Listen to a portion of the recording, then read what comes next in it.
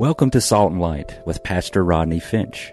Salt and Light is a radio outreach ministry of Calvary Chapel, Cary. Jesus, speak to me. Open your word and reveal your heart to me. Salt and Light is a series of verse-by-verse studies through the Bible, focusing on its practical application to our everyday lives.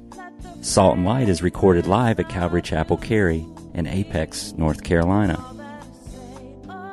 Stay tuned. At the end of the program, we will give you information on how to contact us, so be sure to have a pen and paper ready.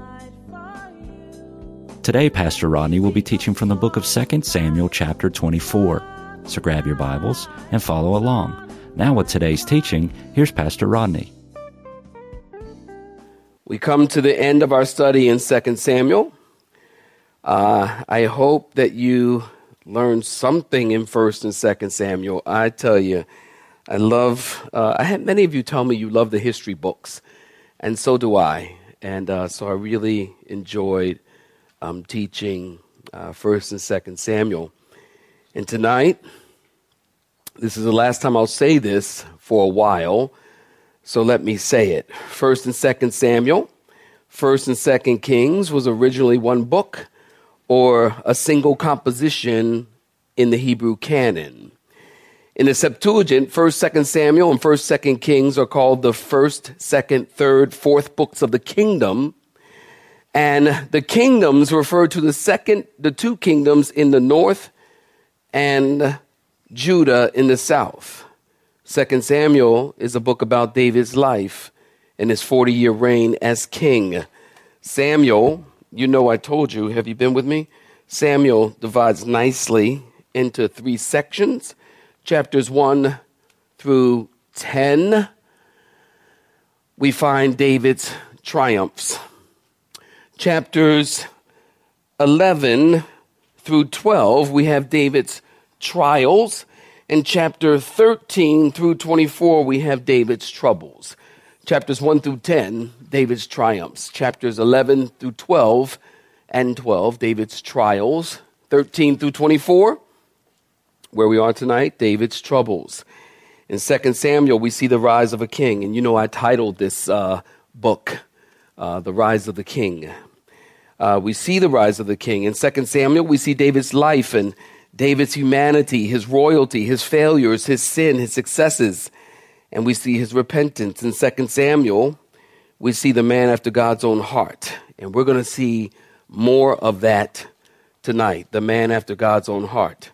In 2 Samuel, David becomes the greatest king who ever lived except for Jesus. There are more chapters. If you've been with us in Samuel, you know there are more chapters in the Old Testament dedicated to the life of King David than any other character in the Bible. More than Abraham, more than Joseph, more than Jacob, more than Moses. David is mentioned over 1,000 times in the Bible. Now, when you think of David, many times when we think of David's sin. We think of David and Bathsheba and the murder of her husband. Anybody know his name? Uriah, you know that. And most of us would say that that was the low point in David's life. And it was. But tonight, we come to another low point recorded in David's life. When David sinned against Bathsheba, David was middle-aged. Maybe he was having a middle-age crisis.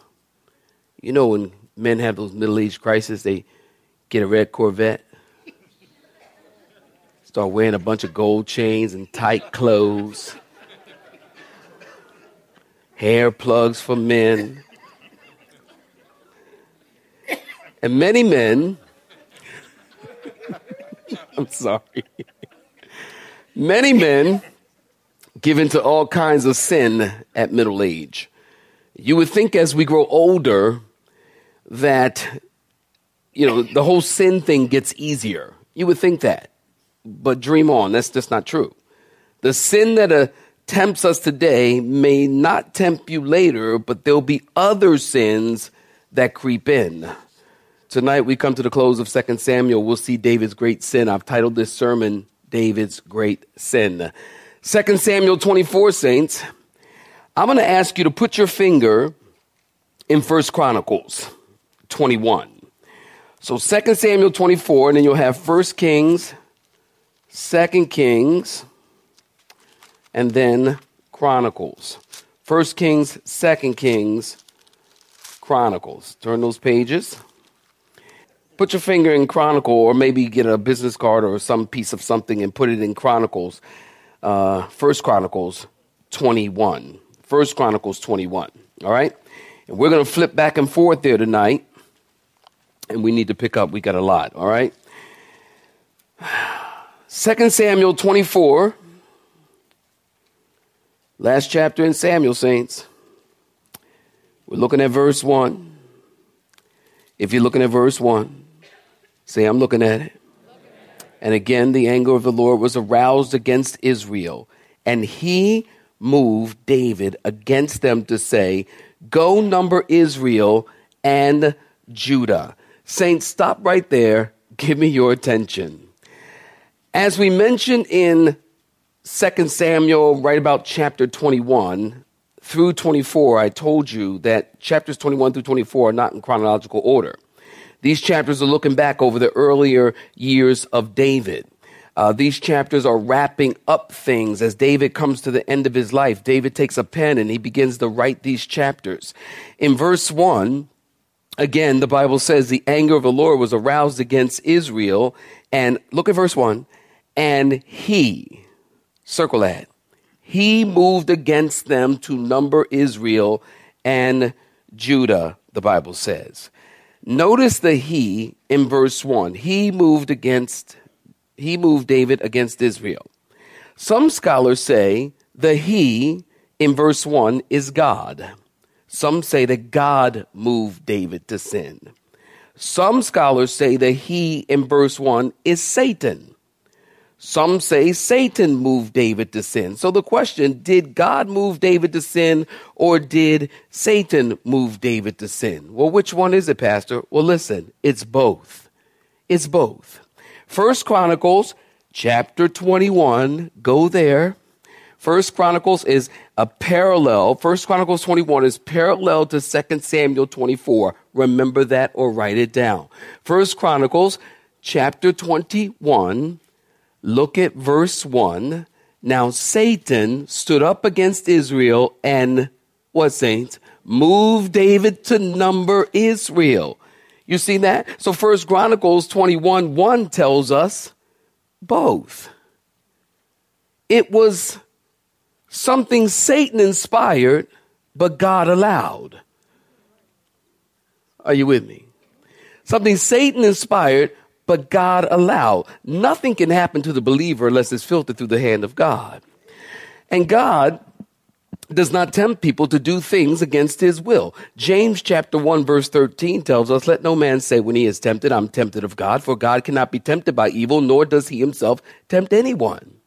Now you know the story. Job, Satan says to God, Job serves you because there's everything in it for him. There's something in it for him. God said, touch him, Satan, but don't touch his soul. Don't take his life. And Satan burned down all of Job's fields, killed all of his herds, burned down all of the houses, killed all the kids. He leaves his wife alive. And she said, I'm sorry, that didn't come out right. That just didn't come out right. Okay. Remember that? Nice wife. And you know, Job passed the test. Well, listen, God didn't afflict Job. God allowed Satan to afflict Job, and God was in control the entire time. So God doesn't allow us to go through anything. Somebody once said that God, and when we're going through things, that God keeps one hand on you and another on the thermostat, the cross. So he always knows when things are heating up. He won't put more on you than you can bear. But God is always in control. Satan can't do anything to you that God doesn't allow. And that should make you happy. And that should bring you comfort. As God allowed these things to happen. Look at verse 2. So the king, look at verse 2, we got to pick up. So the king said to Joab, the commander of the army who was with him, no, now go out throughout all the tribes of Israel. Watch this, saints. Now go out through all the tribes of Israel from Dan to Beersheba and count the people that I might know the number of the people. And Joab said to the king, now may the Lord your God add to the people 100 times more than they are. And may the eyes of my Lord the king see it. But why does my Lord the king desire this thing? Nevertheless, the king's word prevailed against Joab and against the captains of the army. Therefore, Joab and the captains of the army went out from the presence of the king to count the people of Israel. And they crossed over the Jordan and camped in Aor on the right side of the town, which is in the midst of the ravine of Gad and toward Jazer. And they came to Gilead, to the land of that place. And they came to Dan, John, and around to Sidon. And they came to the stronghold of Tyre and all the cities of the Hivites and the Canaanites. And then they went out to South Judah as far as Beersheba. So when they had gone through all the land, they came to Jerusalem at the end of the 9 months. And how many days? 20 days. And then Joab gave the sum of the number of the people to the king. And there were in Israel 800,000 valiant men who drew the sword, and the men of Judah were 500,000 men. Saints, stop right there. Give me your attention. David said to Joab, go throughout all the tribes and count all the people from Dan to Beersheba, that I might know how many people are there. And Joab said, may God add 100-fold more, or whatever the number, may God add many more. Joab said, king, look at it in verse 3. Why do you want to know this thing? Now, we don't know exactly why David wanted to know the number. Maybe it's because David's getting older and he wanted to know what the military strength was. And maybe he's thinking my son Solomon is going to take over soon. And maybe David's thinking, man, I got a great army. I got a strong army. I got a great legacy. I want to leave a strong, powerful nation to the people, and they'll know that I'm a great general. We are not really sure. We should understand that just before this event, David had a great victory over the Philistines. Maybe David wanted to see how big his kingdom had become. Or maybe, just maybe, it was pride. Maybe it was pride. The sin of pride is David's great sin. The one condition, saints, listen, of the heart, the one condition of the heart that God will always, always resist, and that is pride. James 4:6, 1 Peter 5:5, both those verses say the same thing. James 4:6, 1 Peter 5:5, God resists the proud, but gives grace to the humble. Now, why does God resist the proud? Because pride drives a wedge between you and God. Pride destroys nations and marriages and families and moms and dads. Proverbs 16:18. Pride goes before destruction and a haughty spirit before a fall. Pride keeps people from receiving instruction. They aren't teachable. You ever know somebody like that? Like you tell them something, they say, oh, I know that. Yeah, well, yeah, I know that. And God's word says this, and we should be this way. Yeah, I know that. They're not teachable. That's pride. Pride keeps people from admitting they're wrong. You ever meet somebody, they can never say they're wrong? You know what I'm talking about, don't you? She said, that's good. Yes, it is. It's true. There are people that you never can say they're wrong. Listen, you're not always right.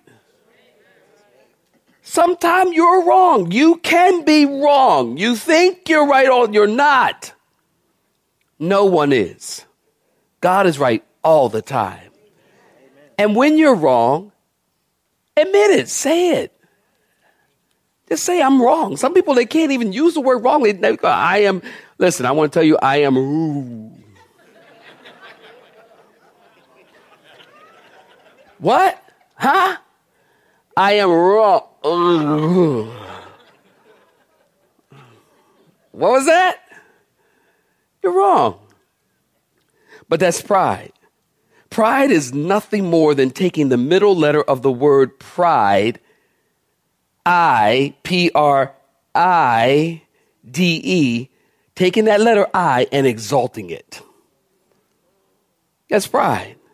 Proverbs 6 through 19. These 6 things the Lord hates, yes, 7 are an abomination to him.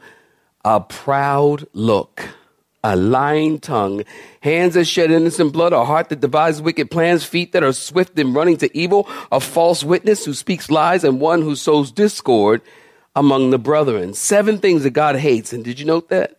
Right at the top of his list is what? Pride. Every sin flows out of pride. And it is interesting. God doesn't say 7 things I hate. Alcoholics. I hate people who do drugs. Or I hate people who break the law. God doesn't say that. It's really interesting. God says 7 things I hate. And the number one thing is pride. Because if you're prideful, God can't even do anything with you. If you're not willing to humble yourself under the mighty hand of God, and he will exalt you in due time, God can't do anything with you. God hates pride. William Barclay said pride is the ground in which all other sins grow and the parent from which all other sins come. Pride. Quick story. Love this story. A lady went to a preacher to make a confession, and she said to him, I must confess a great sin in my life. He said, what is it?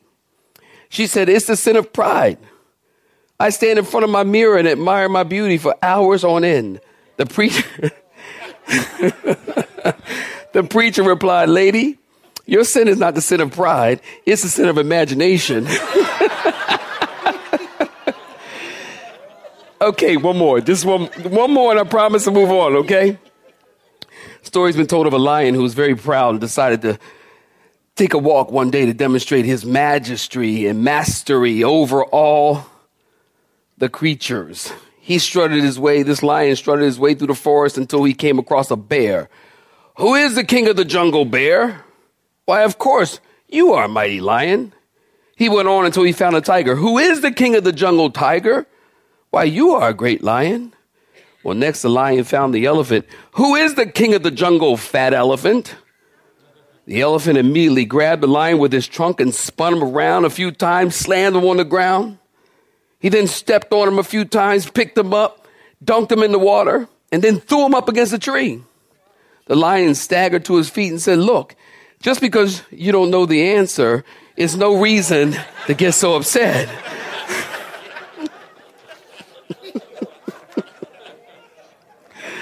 Pride. Let me see. Pride. God resists the proud. Gives grace to the humble. So David said to Joab, go throughout all the tribes and count the people. Joab realizes, notice in your text, there's something wrong about that. Notice Joab says, why do you want to know this? Why does the Lord the king desire? Joab says there's something wrong. David shouldn't be doing this. Joab said, King, why do you want to know this thing? The problem, listen, with numbering the people wasn't numbering the people. The problem with numbering the people was David was into numbers. Y'all didn't get that. The problem with numbering the people wasn't numbering the people, period. That wasn't the problem. The problem is David was into numbers. David should have been into God. He should have been into God's power because David saw great and incredible things happen in his life that God did that had nothing to do with numbers. He goes out and kills a giant with one stone and a sling. Had nothing to do with numbers. Psalm 20. Some men trust in chariots and some men trust in horses, but we will trust in the name of our God. David wrote that. So David all of a sudden is looking to numbers. Jeremiah 17:5, cursed is the man who trusts in the arm of the flesh. David didn't have a 1,000,000-man army when he killed that one stupid giant. He had one stone and one powerful God. So it seems that David is getting older and something has changed. And he's leaning on his own understanding and trusting in numbers. And isn't that true of the church today? Aren't we trusting in numbers? Somebody once said nickels and noses. This is what the church is concerned about. Nickels and noses. Money, people. Numbers. Man, we got to get a bunch of numbers. We got to get some people in here. I don't care what we got to do. Whatever we got to do. We got to have, praise and worship need to sound like a concert. The stage need to be like a concert. We need to have smoke coming out on the stage, and it needs to be heavenly. We need to have all the cool stuff, and everything got to be just right, just tight, just like the world. Franchise market that thing, man. So we can get the people in, get that money, pay them bills, nickels and noses, people, big crowds. The church is in the big crowds now. I never cared for big crowds. Never. We started our church. Y'all know I told you, I thought if we had 250 people, I remember saying to Elvira, I said, honey, if we had 250 people, this is when we had like 30 people. I said, honey, if we have 250 people, that'd be a huge church. I'm like, man, the Lord. So we got like 250 people. I'm like, oh my gosh, look at all these people. Man, look at all these people. You're sending all these people. And I was happy with just those people. I'm just happy to pastor anybody anybody that comes other than me and Miss Elvira is one more than we ever deserve. Ever. I'm not looking for a bunch of people. I never really cared about a bunch of people. Because I don't want to be responsible for all y'all, no way. Shoot, I get to heaven, God say, well, what about them? I'm like, Lord, they were some tough sheep. You don't even know. You don't even know. Them people got sharp teeth. I don't want to be pastoring all them people.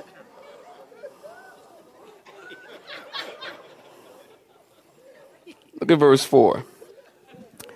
They traveled from Dan to Beersheba. I keep saying I'm going to move faster, but they're going to get slower. They traveled from Dan to Beersheba. Verse 8, they came to Jerusalem at the end of 9 months and 20 days. Now, it didn't take them 9 months and 20 days to go through the land of Israel.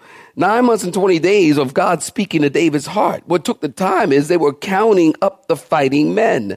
And the number of those who could fight were 800,000 valiant men. The men of Judah were 500,000. Do the math. David has 1,300,000 soldiers. That's a huge army. Now turn with me to 1 Chronicles real quick and look at chapter 21 and verse 5. 1 Chronicles 21, 5.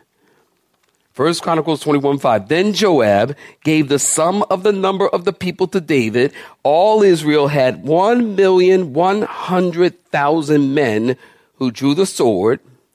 And Judah, y'all see this? Had 400,070 men, or 470,000 men who drew the sword. You see that? Now, that's 1,100,000 men who drew the sword. Judah had 470,000 men who drew the sword. So Samuel, here, let's do this math. Samuel tells us, we just read it, right? Has 1,300,000 who drew the sword. Now, some say, well, there's a discrepancy in the Bible. Because Samuel says there was 1,300,000. Chronicles tells us there was 1 million, just over 470,000. Yeah, 1,470,000. So people say there's a discrepancy there. Well, note this, saints. Samuel tells us 800,000 valiant men. When Samuel tells us that these are 800, look at Samuel again in verse 9. 800,000 valiant men, or seasoned men. Then there were soldiers who were just fighters, not seasoned warriors. Now, the account in 1 Chronicles 21:6, we learn, if you look at verse 6 in 1 Chronicles 21, it tells us the number did not include Levi or Benjamin. You have been listening to Salt and Light, a radio outreach ministry of Pastor Rodney Finch in Calvary Chapel, Cary, located in Apex, North Carolina. Join Pastor Rodney Monday through Friday at this same time. For information regarding service times, you can contact us at 1-800-293-0923. That's 1-800-293-0923. Or you may listen to today's broadcast in its entirety by visiting the media library on our website at cccary.org.